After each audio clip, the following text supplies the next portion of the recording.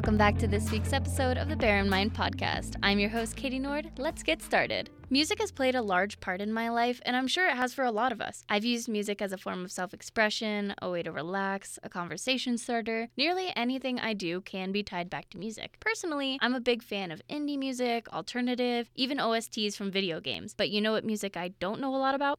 Opera. That's why I've brought in Professor Brian Luedloff today to talk about all things opera, theater, and more. Thank you for joining me today. Thanks for having me, Katie. It is such a pleasure. Firstly, I'll just have you introduce yourself real quick. I'd love to know a little bit about your position here at UNC, how long you've been in the arts, and anything else you'd like us to know. Sure. Well, my name is Brian Clay Luedloff. I'm the Director of Opera Theater here at UNC. I'm in my 19th year here. I can't believe it. Wow. And I came here from a background most immediately in professional opera, freelancing as a director, mostly around North America. And prior to that, 15 years as an actor. So I kind of come to opera from the theater side of the equation, although I do have degrees in music. That's really cool. How were you introduced to opera? Were you introduced to it as a kid, or did you have any relatives who were in it, or was it more later in life? Opera was kind of all that was left to me because my father, who was a musician, studied classical music and played both classical and jazz, big band. My mother only listened to country and Western music, and my older brother was somewhere in the generation between the Beatles and the Carpenters, so opera was kind of all that was left. I kind of stumbled on it accidentally when there is a Saturday morning broadcast on the radio. Every Saturday afternoon they play a different opera live from a live performance in New York City, and I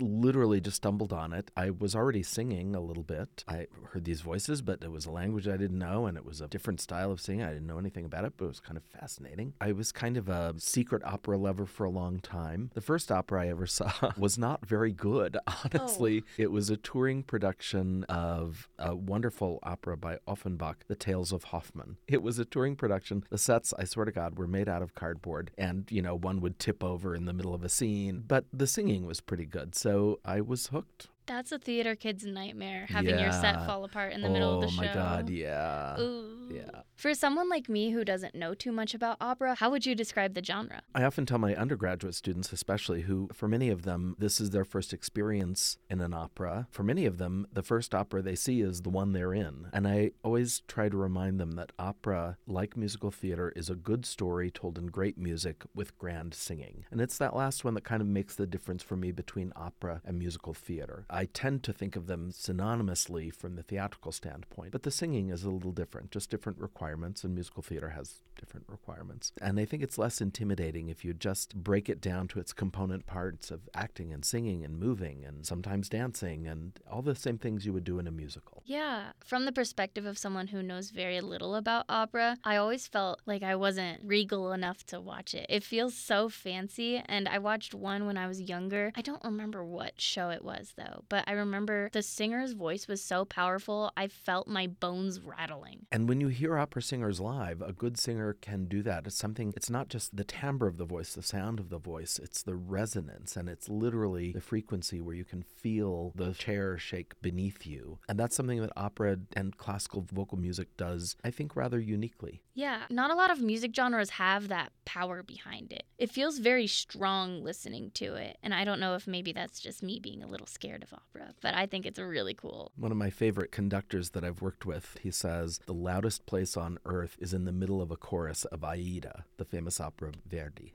Yeah, that doesn't shock me at all. Do you have any recommendations for shows or musicals in the opera genre that the audience could listen to get more into the music? Yes, I think it depends on the kind of person you are. If you're a very mathematically minded person, if you organize your world, you care about structure and organization of things, then I would start with Mozart and his operas Le Nozze di Figaro, The Marriage of Figaro, or Così fan tutte, his comedy, or Don Giovanni, the three operas he wrote with the librettist Lorenzo di Ponte, three of my favorite operas. They're great stories. It's amazing music. If it's well sung, you can't go wrong with those. And if you're a less organized person or less mathematical like me, and I adore Mozart, then you might want to start with something more romantic, like Puccini, I recommend. La Bohème or Tosca, where the melodies are just so beautiful and the harmonic structure he creates in the orchestra is so evocative of whatever the theatrical moment is. It just draws you in. So as long as you've got a good storyline or libretto, the translation articulation of the words. The visual element is important in opera, but I find with a good composer, you don't even need that. You can, as I did when I learned from the radio, just listening to opera, if it's well performed, the music creates the dramatic and visual moment for you inside your own mind.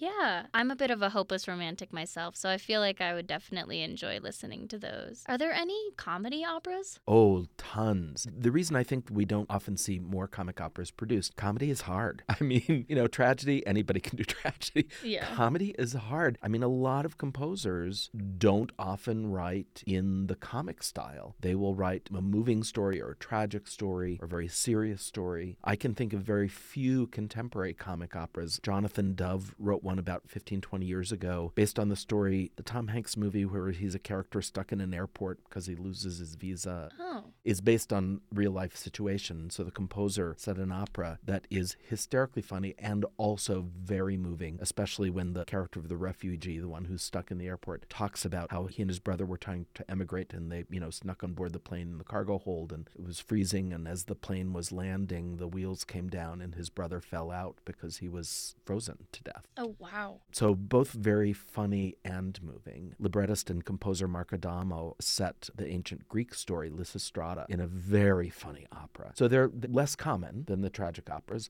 but they're out there, and oh, are they good. I am intrigued. Opera seems so angelic to me that it's hard to view it in a comedy, if that makes sense. It's just the range of the human voice, and it's why I love working in opera. I love instrumental music. I love piano, violin, cello. Cello and viola are the two instruments I think closest to the human voice. But the truth is the human voice can express things that no other instrument can express. Whether it's tragic or comic or inspirational and angelic, only the human voice can do that in a visceral way, at least for me as a listener. Yeah, couldn't have said it any better. So currently you're working on this big opera right now, and you're co-writing it. Is that correct? Correct. Could you tell us a bit about it? Yeah, so operas are generally created by at least two forces involved, and one is the librettist and the other is the composer. And sometimes that's the same person, but more often than not, it's at least two different people. It's almost always just one composer who may work with more than one librettist. Sometimes it'll be a team of librettists, and the libretto is just the words of the opera. And one of the exciting things that's happening in opera right now is a proliferation of new opera happening at all levels of production, from the Metropolitan Opera and international opera companies down to little local and regional companies are creating and commissioning new opera. And we're lucky here at UNC to have had the acquaintance of composer Glenn Cortese, who used to be the conductor of the Greeley Philharmonic Orchestra. Oh, wow. And he reached out to me. I've directed several productions with him as conductor, and he reached out to me with an idea about a new opera based on the characters of Sherlock Holmes. So it's an original story, not based on any of the existing fiction. It was his idea, so he brought it to me, and I did what we call a treatment, which is where you don't write the whole libretto, but you just write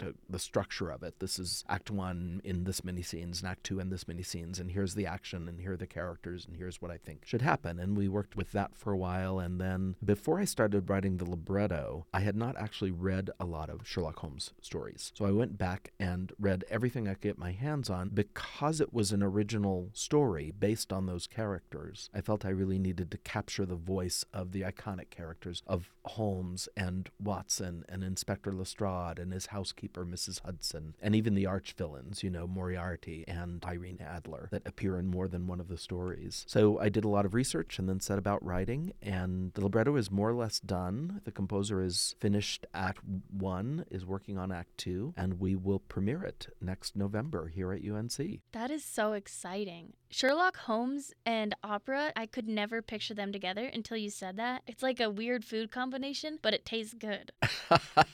That's the best analogy I think I've ever heard. I'm a genius. What can I say? I should be a poet. How many Sherlock Holmes films do you think you've watched? Oh my gosh. I mean, I'm old enough to have known the old Basil Rathbone black and white films, the various permutations of TV series. Apparently they're kicking around a whole new franchise of Sherlock Holmes films, but producers are in the process of talking to a bunch of different famous actors. Not all of them male and not all of them white males. Interesting. Yeah. Okay, totally random. Do you know the Romeo and Juliet movie? No. It's Romeo and Juliet, but gnomes, and that franchise guys made a Sherlock Gnomes movie.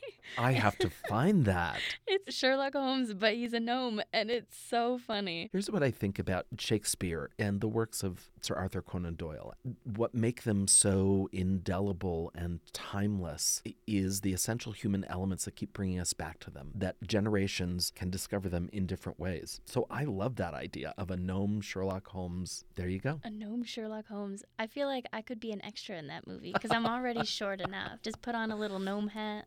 I can solve the mystery. When you were writing the libretto, did you have any inspirations you referenced or anyone close to you that gave you any help? I worked closely with the composer because it was his idea to begin with, the story idea. We went back and forth and actually continue to. As he writes the music, he'll want a word change here or there or rearrange some verses. So we're in constant touch as the work continues to evolve. But mostly I was inspired by the original text of Sir Arthur Conan Doyle, but also there's a huge range of fan fiction out there I had never encountered before. And because most of the works now have fallen into public domain, people can take those characters and situations and reinvent them and write whole new stories, which is part of what allows us to create this opera. I'll expose myself a little bit. I did write fan fiction in middle school, and I will not disclose what it was about because that's already embarrassing enough as it is. I feel like Sherlock Holmes is a very big franchise enough, so it's not shocking that there's plenty of fan fiction out there. Well, I don't think you should be embarrassed at all. I think creativity, children are born naturally creative. When we're born and, the ubiquitous thing of the doctor picking us up and slapping us on the ass and we scream our first scream, cry our first cry, that's us trying to tell a story. And children, you know how good children are at telling a story? Just a 5-year-old will invent a story. I did this and then the princess came and I slayed a dragon and blah, blah, blah. As we age, we get that creativity beaten out of us. We have to be practical. We have to think about jobs. When you're considering what to study in college, you have to be practical to think about what kind of job it'll get you on the other end. I encourage you go back to writing fan fiction. Nobody has to see it. But it's for you to be a creative person. And that's something I really discovered during the pandemic. I'm actually an introvert who tried his whole adult life to be an extrovert. I was writing this libretto a lot during the pandemic, and I discovered how much I loved writing. And I used to know that about myself, and I'd forgotten it because I got so busy with my career and life and other things. I feel creative in an entirely different way than I do as a stage director. Yeah, I wrote a lot as a kid, and I feel like it kind of drifted off. And there's a quote from a poet that I can't remember the name of off the top of my head, but the quote is, "High school is where poetry goes to die." Every single time they read a poem to you, it's not you just savor the poem and you enjoy the writing. It's what does it mean? What is it about? What are the symbolisms and metaphors in it? And you can't enjoy the poetry or write it, so you just don't want to associate with it anymore. Yeah, and I think there has to be a place for both. One of our biggest cultural problems is that we no longer teach critical thinking, rhetoric, or we don't know how to do that. So we don't know how to both enjoy the poem just for what it is and also to allow ourselves to think, well, this works and that works, that image, I don't know about that metaphor, that doesn't really resonate with me, but the other thing does. And I think there should be a place for both. It takes a lot of heart and passion to write something with true meaning and true relatability, I guess. And then it takes a tremendous amount of courage to share that writing. Oh, yeah. Oh my gosh, when I sent the libretto off to the composer, and I had sent him little drafts of scenes and little bits to see what he thought about, this is an aria, that is a duet. But when I hit the send button, even when I was an actor for 15 years, nothing made me nervous. I didn't get nerves on stage. But boy, something about putting writing out there, that takes real courage. I lock all of my poetry and writing away in the vault. No one gets to see it except me. And I still cringe when I read it every once in a while.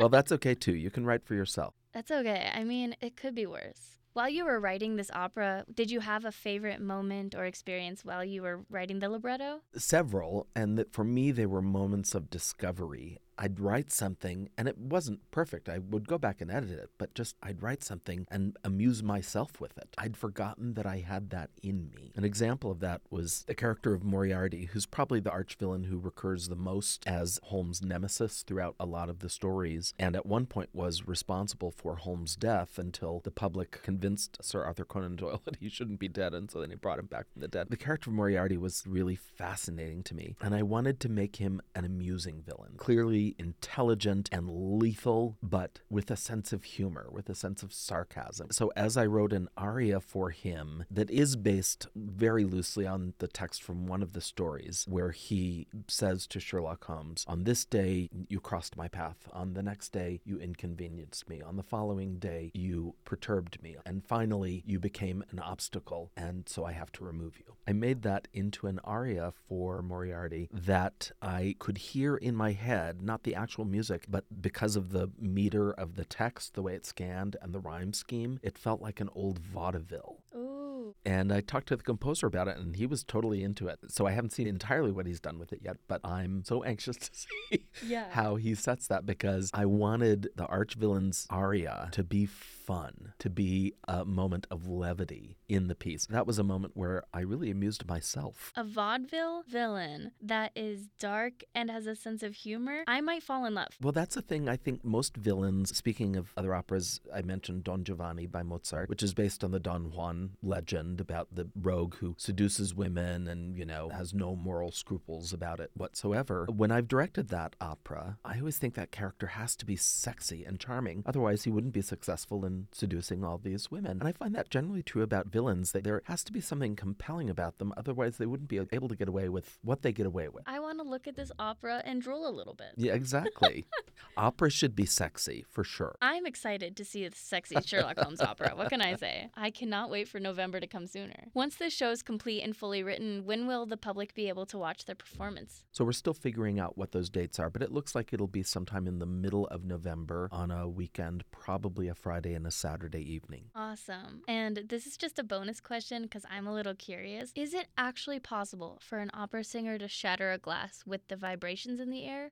And have you tried it? Because I want to try it. I have not tried it. It is theoretically possible. The difficulty is that it's not just about the note, that it has to be a specific high note. It's not just about the frequency or the dynamic, that it has to be really loud. It's all of those things. So the frequency of the voice has to precisely match the frequency of the composite materials from which glass is made. The voice has to match precisely so that it interferes with the structure of the glass to cause it to shatter. We can just drop the glass and say we shattered it with our voice. That's right. Who's going to know? Who's going to know? I am so happy we got to chat today. I was so excited to have you in. I can't wait for your show to debut so I can see an opera performed in person. I hope today was a fun way to learn more about opera. That finishes up this week's episode of the Bear in Mind podcast. I'm your host, Katie. Thanks for listening and have a good day. Bye!